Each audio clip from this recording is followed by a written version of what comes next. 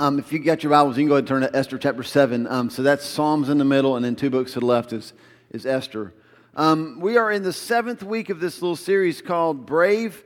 And let me ask you this question, a little word association. You can shout it out if you want to. You don't have to. But when I say the big reveal, what comes to mind? Anything pop in your mind when I say the big reveal? See, it could be physically, right? It could be, so a lot of people here like The Biggest Loser, so, they have like this big reveal where they kind of bring the family in and they kind of see the transformation. Anybody here watch Extreme Home Makeover back when that was a big deal? And you're like, move that bus. And now there's some other show. What is that show? Like the Gaines family from down in Texas, and they like The Fixer Upper. Yeah, that's a great show. We love that show. So there's, they're always like splitting the picture and they see the new reveal and all that kind of stuff. This, I don't know, this is probably not as big of a show as it used to be, but you can't raise your hand. If I was going to say, who in here used to watch Springer? Okay, you did. So there we go. That was a big reveal right there. That was a big reveal. See how that worked? But Springer would be an example of maybe a bad big reveal. Like people would go on that show, they'd go on national television, and they would reveal what was going on in their personal life about somebody else. Like, I'd always watch that, kind of go, like, why don't you just have a conversation? Just tell them, like, one-on-one. I don't understand why you're going on national television to tell them all the bad stuff. This morning, Esther 7, we're going to see a big reveal. If the bigger the reveal, they sometimes make you hold your breath, or they take your breath away, right? Like, that's kind of how big reveals are. And so this morning, we're going to see a reveal that's kind of that big. Like, you kind of like, what's going to happen? And then when you see, you're like, what? I told this story a couple of times because it's my favorite story. And anytime I'm talking about being exposed, this is the one I have to tell. I heard about a church they were churching around. And so churching around is like when the pulpit's here and then people are all around you. So it's not just you, but like if we could wrap you all the way around and I'm in the middle, that's a church and around. And so there was this church in around, and they were having baptism service, and they didn't have changing rooms. And so what they did was they rigged up on both sides of the platform, they rigged up like these wires that went around the top, and they hung really long black drapes from the side. From those wires. So like that would be like the women's changing room and the men's changing room. And so this one man, he goes in and he gets baptized and he goes in to change. And then the lady that got baptized after him, she like came up out of the water happy, right? So like in Pentecostal churches, that means she's dancing, she's all over the place. And so while she's dancing, just like she's excited, her foot caught the black curtain and choom. And the black curtain came down, and when it did, the man who had just been baptized was in the process of changing, and he's in the middle of the church in the round, buck naked. And so the ushers, they thought really fast. They're like, they run back and they hit the lights. And so they hit the lights, and the usher's like, 1, 2, 3. Like he gives them like 30 seconds, and then he flips the lights back on. And the man he's so shocked, he's just still like, That's a big reveal, right? That's not the kind of reveal that we want. So let's talk about this in Esther chapter 7, the big reveal. The overarching theme, like what we're going to see in this chapter, a couple observations and then some parallels hopefully to our own lives. We're talking about exposing the enemy. Be brave, expose the enemy. That's what we're talking about this morning. So let's talk about some things we got to know. You already see the one up on the screen. If we're going to expose the enemy, then we probably need to know who the enemy is. I got to spend some time this past week with a veteran of the Vietnam War. And I've never been in war. I've never been in battle. So when I get to sit down and hear the stories of people from different wars, I love that. And so, as we're sitting there talking, and he's kind of telling me stories, he told me, he said, the hardest part about that war, and maybe you know this, is like you just never really knew who the enemy was. He said it was weird. He said, we came back from war and like we weren't received well. This is a Memorial Day weekend. We think a lot about like people who've given like the ultimate sacrifice to serve our country. He said, we came back and like they're yelling at us and calling us baby killers. And he said, the thing about Vietnam that was so hard was, he said, like, you might see a kid in the daytime at the market and selling you something, and that same kid could be trying to blow you up that night. And you wouldn't know. And he said that was the hardest part, not knowing who the enemy was. And sometimes, like, we can struggle with that, can't we? We don't really know who our enemy is. So I wanted this morning help you see who the enemies are. Now, we read this in Esther chapter 7.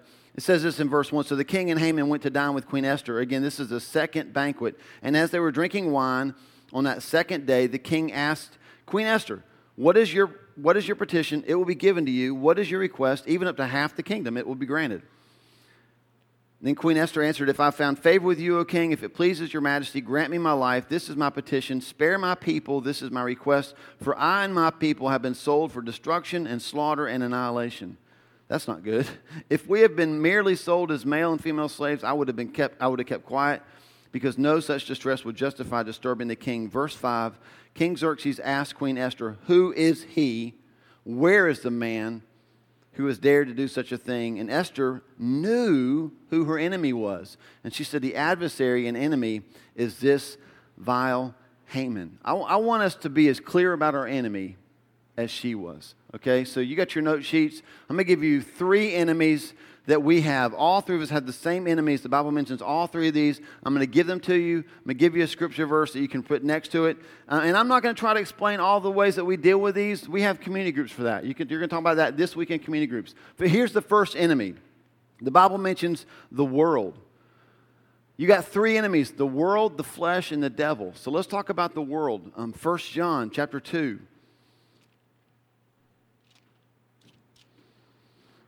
1 John chapter 2 says this, verses 15 through 17. Don't love the world or anything in the world. If anyone loves the world, the love of the Father is not in him. For everything in the world, the cravings of sinful man, the lust of his eyes, the boasting of what he has and does, comes not from the Father, but from the world. The world and its desires pass away, but the man who does the will of God lives forever.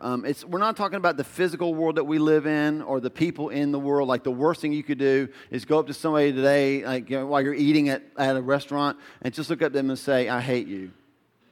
And they'd be like, are you still going to tip me? Right? What do you mean you hate me? Well, I have to hate you because my pastor read this verse. It says, I can't love the world or anything in the world, and you're in the world, so I can't love you. I hate you because I love Jesus. How many of you know that's not a good way to testify, right? That's a terrible way to testify, okay? I hate you because I love God. That's not what he's saying. He's not saying like the things in the world. What he's saying, what does the Bible mean by the world? It means this: the spiritual worldliness that makes a godless world my goal.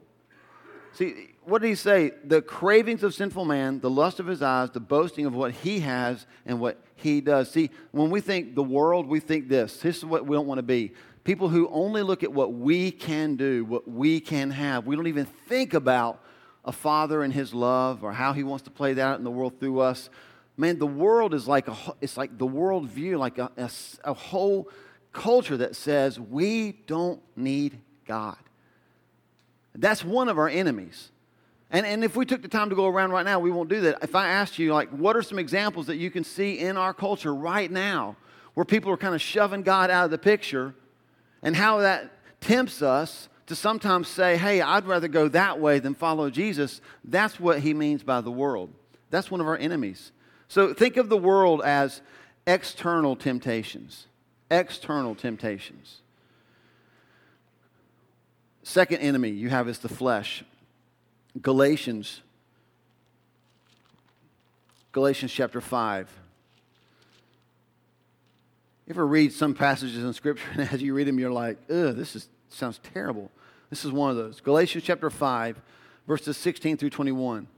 Paul writes this, so I say, live by the Spirit, and you'll not gratify the desires of the sinful nature. That phrase, sinful nature, that's flesh, okay? That's what, and we're not talking about like your skin, like some of you, like, let's have some surgery, make my skin look better. That's not what we're talking about, okay? Talking about the flesh, this sinful desire that we have, this sinful nature. Verse 17, for the sinful nature desires what is contrary to the Spirit, and the Spirit what is contrary to the sinful nature. They are in conflict with each other so that you do not do what you want. But if you're led by the Spirit, you're not under the law. So right about now, the people that are reading this for the first time, and maybe even you're like, okay, so I should live by the Spirit, not gratify the desires of the sinful nature, but I don't even know what that means. And that's when I love how Paul writes. He anticipated that question, right? So he says this in verse 19. The acts of the sinful nature are obvious. Sexual immorality, impurity, debauchery, idolatry, witchcraft, hatred, discord, jealousy, fits of rage, selfish ambition, dissensions, factions, and envy, drunkenness, orgies, and the like. I warn you, as I did before, that those who live like this will not inherit the kingdom of God. The flesh refers to our sinful nature. Mark Driscoll, he defined it like this. It's a good definition. The flesh is our fallen internal resistance to obey God. I don't know if you want to admit that you can relate to that, but if the world is external temptation, then the flesh is internal temptation. It's that thing that rises up inside of us when we know that God's telling us to do something, and we're kind of like, no. I mean, maybe you don't ever do that. But no, I'm not going to do that. That's the flesh. It's like, and it just comes out of nowhere, right? Like, I think I'm doing pretty good with God, and all of a sudden He's like, I want you to do whatever, and you're just like, no, I'm not going to do that. It's just this internal fallen nature that says no to obeying God, that makes us kind of resist God. So you've got the world, you've got the flesh. Here's your third enemy. You already know who this is coming. Who is the third enemy? The devil, right? So you got the world, the flesh, and the devil. 1 Peter 5:8 says that we have an enemy, and he prowls around like a roaring lion, seeking someone to devour. I mean, he's our enemy. We know that without a doubt. How do we defeat the devil? Well, you'll talk about this more in depth in your community groups, but Matthew chapter 4, just jot that down. We probably should defeat the devil the same ways that Jesus did. I'm thinking if Jesus went head-to-head, face-to-face, toe-to-toe with the devil and beat the devil, I'd like to know what Jesus did so that I can also, be on the winning side of that confrontation. And the way Jesus defeated the devil long before the cross was with Scripture. He would say, yeah, but the Bible says this. And he would quote Scripture. Maybe that's a good plan for us. So if the world is external temptations and the flesh is internal temptations, then the devil would be demonic temptations. Let me sum this up, okay? Just one section. Knowing who our enemy is. I don't know if you noticed this, but people are not mentioned as an enemy. Did you notice that? I mean, not even they don't agree with me and they get on my last nerve people. Do you have people like that? Like they just get on your last nerve? Like if you're having a bad day and you go to Walmart, you get out of the car going, I know I'm going to see, fill in the blank with a name, right? Like even that person, the Bible does not list as your enemy. Many Christians, we're way too quick to blame the devil. And this is an important observation. I'm not sure if I'll say this right, but I want to try to get it across. Do you know people that blame the devil for everything? Oh, like the devil made me do it. The devil's all over me. I'm being attacked by the enemy. The devil, he's prowling on like a roaring lion. He's trying to deceive me, yet whatever. The world, the flesh, and the devil. Just think about this. Think about that as three waves of enemies, okay? So we fight the world, and we fight the flesh, and we fight the devil. Can I just submit this to you about our lives? I would almost say that none of us have even gotten to the devil yet. And we can't even beat the world, right?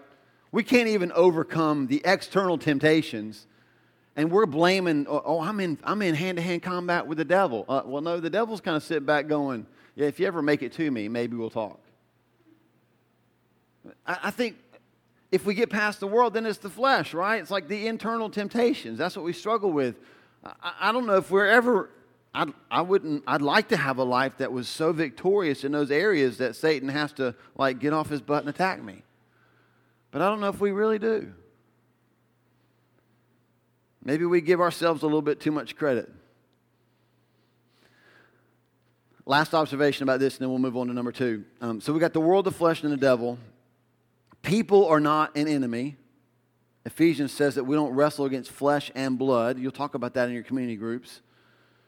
Many Christians are way too quick to blame the devil when what they're really doing is they're struggling with the world around them and their flesh within them. And then here's the last thing I want to make this observation about knowing your enemy. When you know who the enemy is and you're exposing the enemy, it's not time to be cute. It's time to be direct. It's time to, you've heard this phrase, call a spade, which is not God's permission for you to be a jerk. Because I know people like that. Well, I'm just calling a spade. No, you're being a jerk, right? But don't beat around the bush. Say it for what it is. I love Esther in Esther chapter 7, verse 6. Look how she calls out Haman. When the king said, "Who is he?" Verse 6, and Esther said, it's starts with H, ends with man. He's sitting on your right. She didn't do that, did she? Listen to what she said. The adversary and enemy is not only Haman, but this vile Haman. I love that. Like, when you know your enemy, don't play patty cake. I'm just kind of trying to convince the devil to, like maybe leave me alone. No, man, just call it for what it is. Identify the enemy. Know your enemy. Stop calling, and you'll see this as we go along. We get into the part where you'll hate the sermon. Stop calling the enemy a weakness, a struggle, a bad choice. Call it sin. Expose it so that you can deal with it. If you're going to expose the enemy, you have got to know your enemy. That's the part where most right-wing, fundamentalist, white Christians go, this is sweet, because this is where Paul's going to go full on political and call out Obama, right? You know? But before we get to that, right, and before we go there, let's talk about number 2. Because this isn't about anybody else, right? Let's go to number 2. If we're going to expose the enemy, not only do we need to know the enemy, we've got to know who's got our back.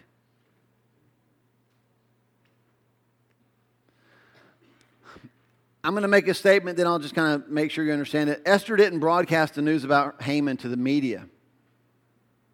Now, I hear what you're saying. Yeah, but if she'd have had Twitter, she would have used 140 characters the right way and had told everybody how bad Haman was. I'm sure she would have put that on Facebook. She might have even started a closed group at first about the evil, vile Haman and then opened it up to everybody to join. What I want you to see is this. She didn't broadcast the enemy to the media. She didn't broadcast him to her blog. You know what she did? She went straight to the king. Man, if you don't hear anything else that I say today, you got an enemy, the world, the flesh, and the devil.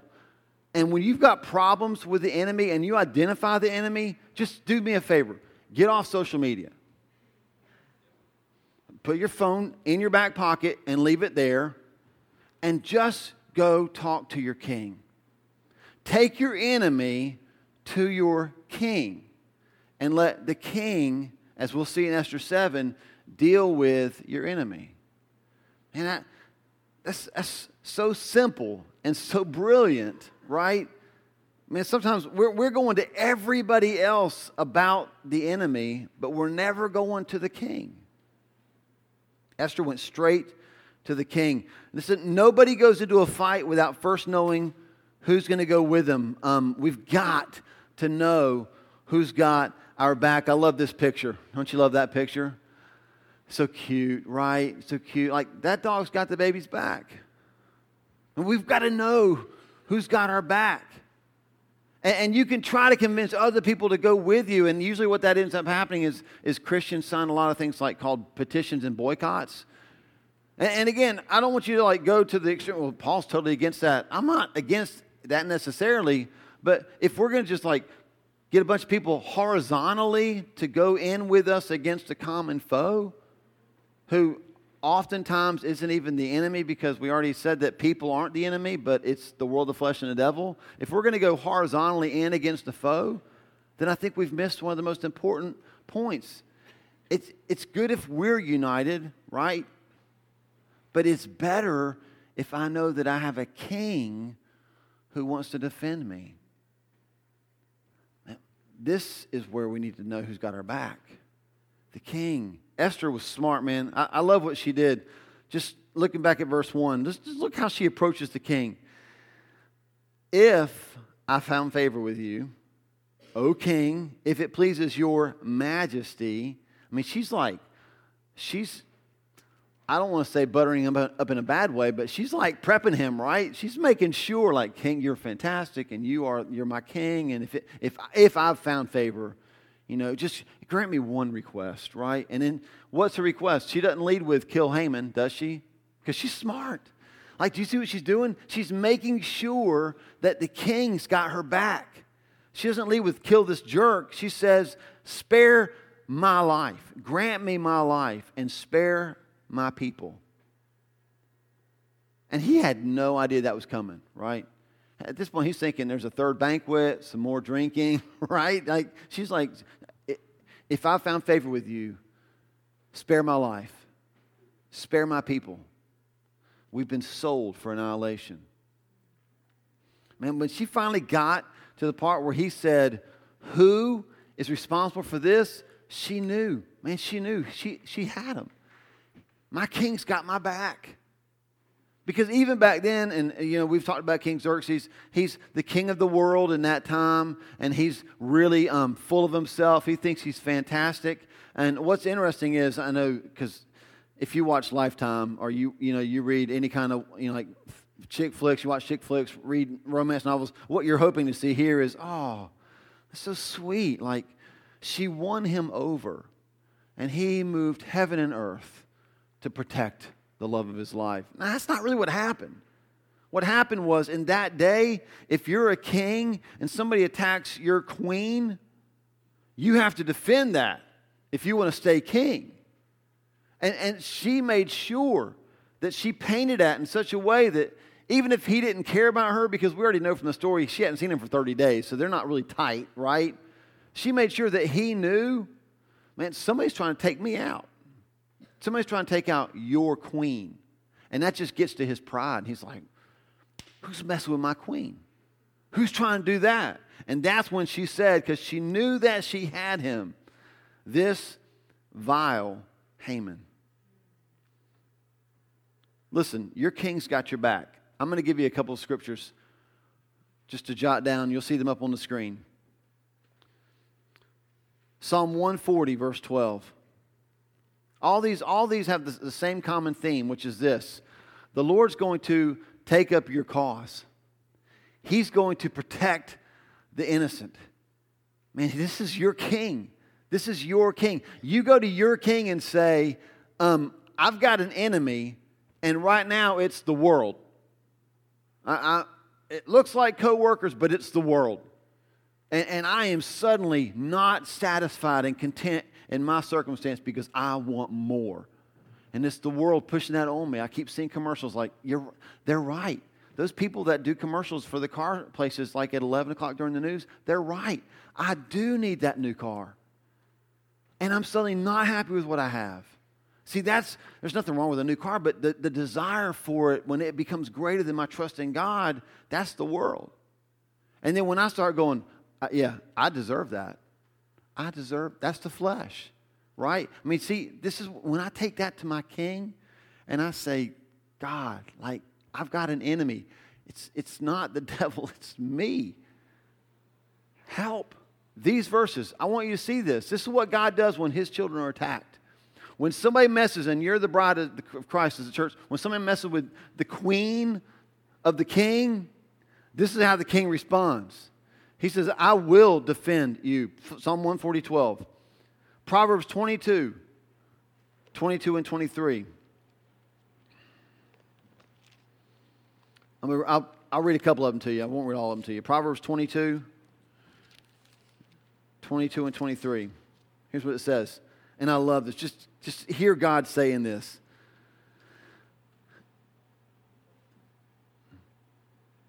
Don't exploit the poor because they're poor. Don't crush the needy in court. Why? Because you might lose a bunch of money? No, look at verse 23. For the Lord will take up their case and will plunder those who plunder them.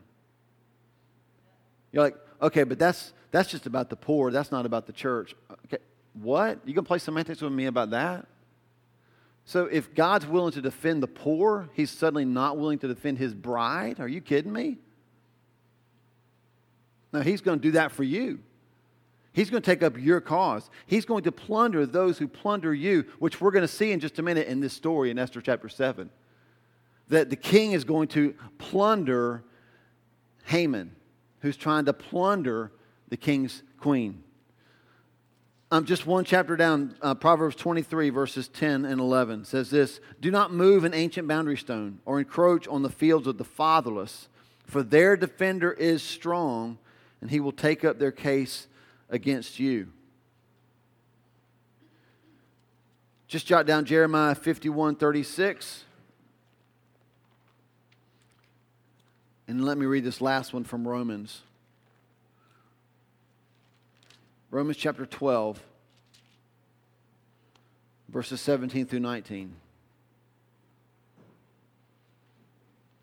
Again, we're talking about knowing who's got our back. If we're going to expose the enemy, know who has your back, okay?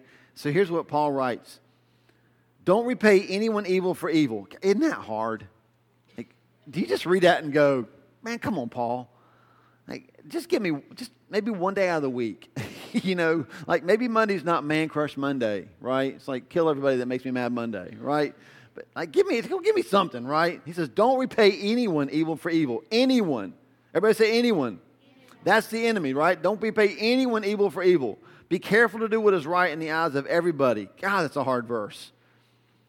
If it's possible, as far as it depends on you, live at peace with everyone. Verse 19 is the key for us. Do not take revenge, my friends, but leave room for God's wrath. For it is written, it is mine to avenge, I will repay, says the Lord. This is a really hard thing to grab a hold of, okay? But we've got to learn how to leave room for God's wrath when it comes to our enemies. And sometimes I think we don't leave any room for God to move because we're doing all the moving for him. We've started a petition. We've started a page on Facebook. We've done everything we can to get rid of the problem physically, and we've left no room for the King of creation, for the God, the sovereign God, to have room for his wrath to operate. Now I know that sounds really weird, so we'll finish up with something that sounds more positive probably, but it sounds weird for me to get up and say, you know, let's leave room for God's wrath, because you're like, that doesn't sound Christian at all. But, well, it's probably more Christian than what you were plotting to do in your head, right? See, like, if I put them in God's hands, I'm putting them in the hands of a God who wants to redeem their soul, right? I'm putting them in the hands of a God who, we'll see in a second, actually did something about the world, the flesh, and the devil.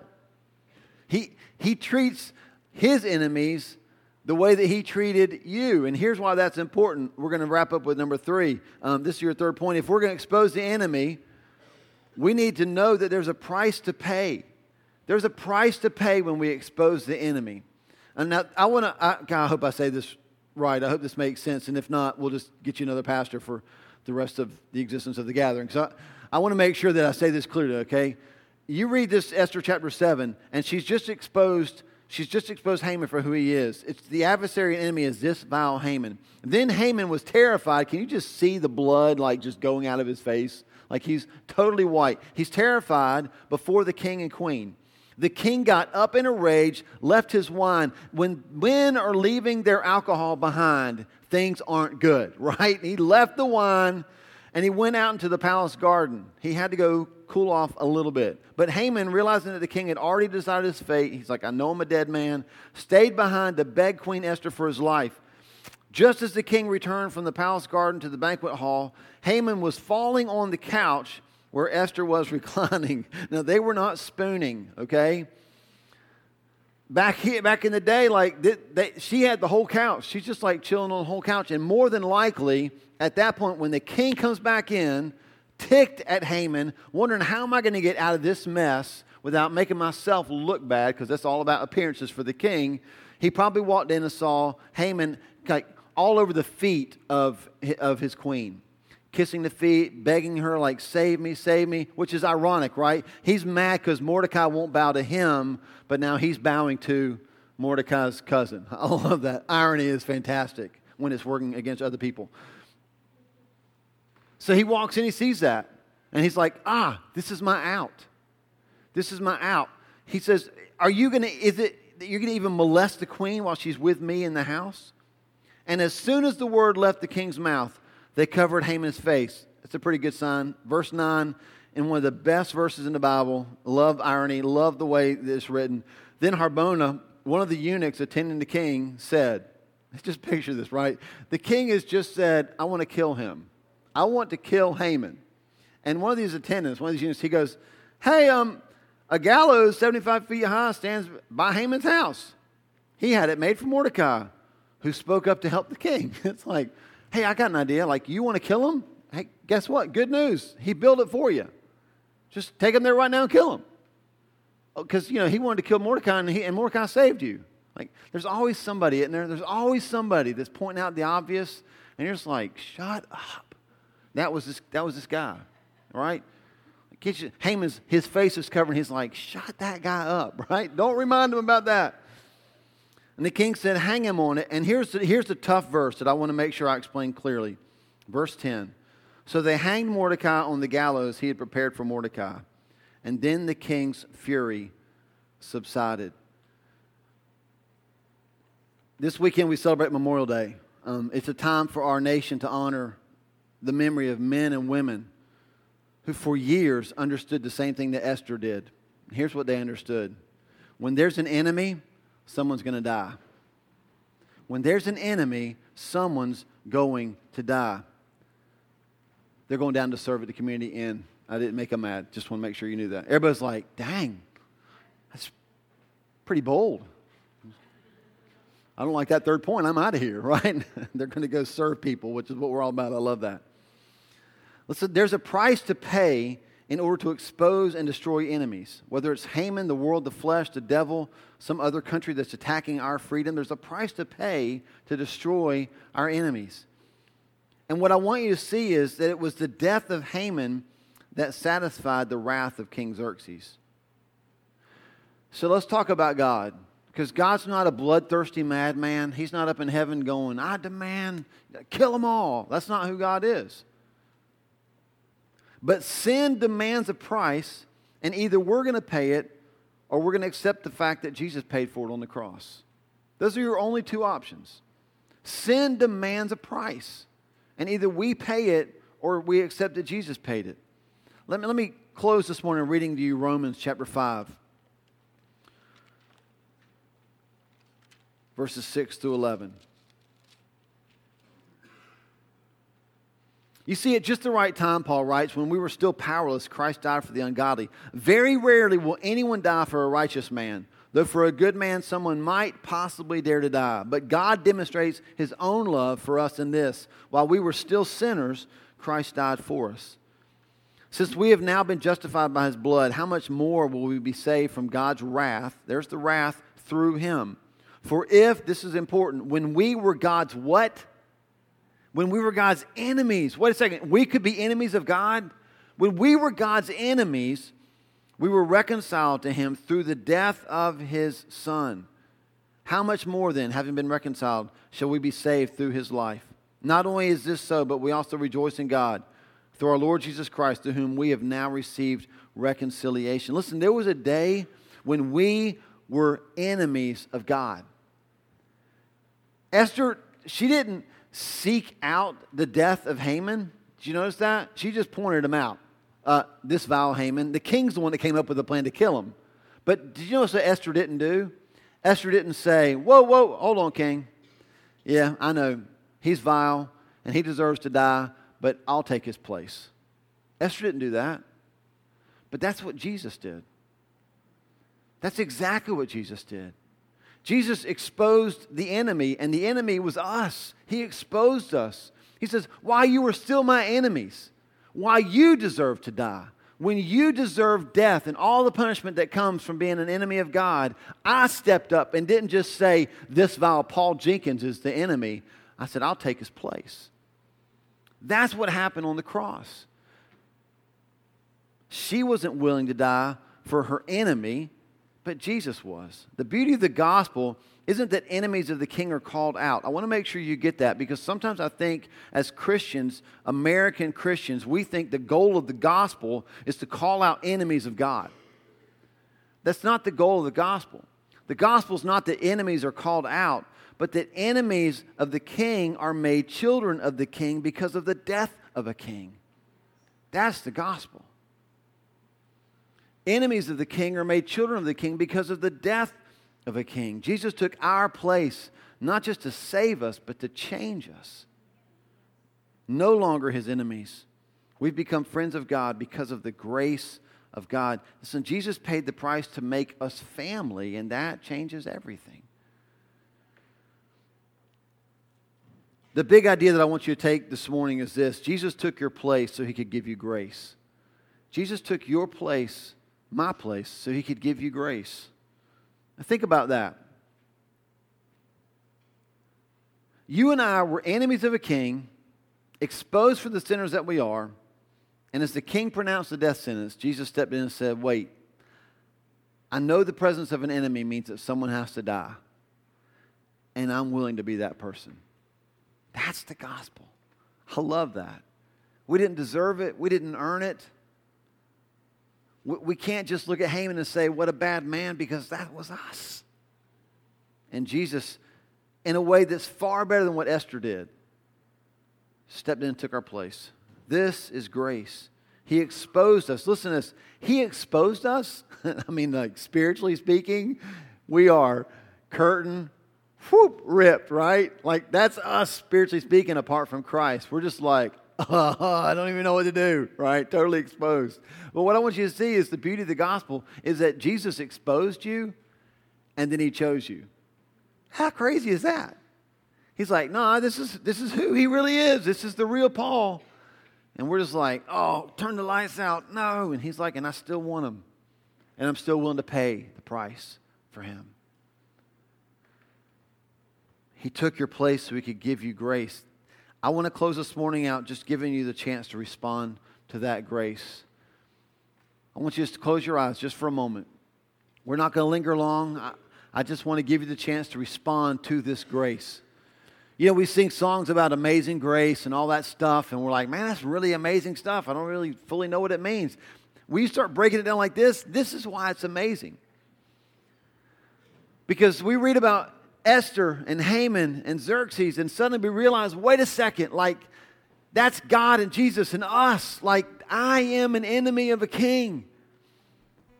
And Jesus called us out, totally exposed our sin, called us enemies of God.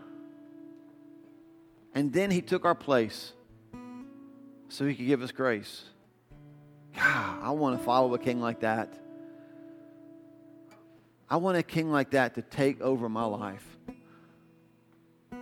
Every waking moment, every thought that I have, every decision I make, I want to know, does it honor a king? Now, our entire country will honor the memory of people who have fallen fighting for freedom. And this morning is about honoring the one who gave it all for the real freedom for us. And if you've never chosen to follow Jesus, if you've never chosen to embrace what he's done on the cross, and this morning when I present, you're like, man, I've never heard it presented that clearly before. I need that salvation. If you've never done that, this morning's your day. This is your time to say, that's me. I want to follow that king. Maybe you're here and you've been so caught up in seeing other people as the enemy that you've missed the fact that you're the enemy. You've been so caught up in saying it's the devil that you've missed the fact that you haven't even gotten to the devil. and you feel like you're exposed this morning in some area of your life where you see, man, I'm still opposing God in this area. I know the cross. I know that Jesus died for me. If I died right now, I know I'm going to go to heaven. There's no doubt about that. But I feel in this area of my life, I'm still this enemy of God, and I don't want to be. Maybe this morning you feel like you are, man, I'm good with God. But I am so under attack. And Paul, you gave us 3 enemies, and I'm so under attack, I don't even want to spend time figuring out which one it is. I'm just tired. Like, bullets and arrows are flying. I'm ducking, like, whatever I can do. It's an ambush. And this morning, you need to know this, that you have a king who will take up your cause, and he will fight for you. And he's not ambushed. He's fighting for you. Your situation at work didn't catch him off guard. What your spouse said to you on the way to church this morning didn't catch him off guard. What your kids did last week didn't catch him off guard. Phone call about your finances that made your heart sink did not catch him off guard. You have a king who takes up your cause and fights for you.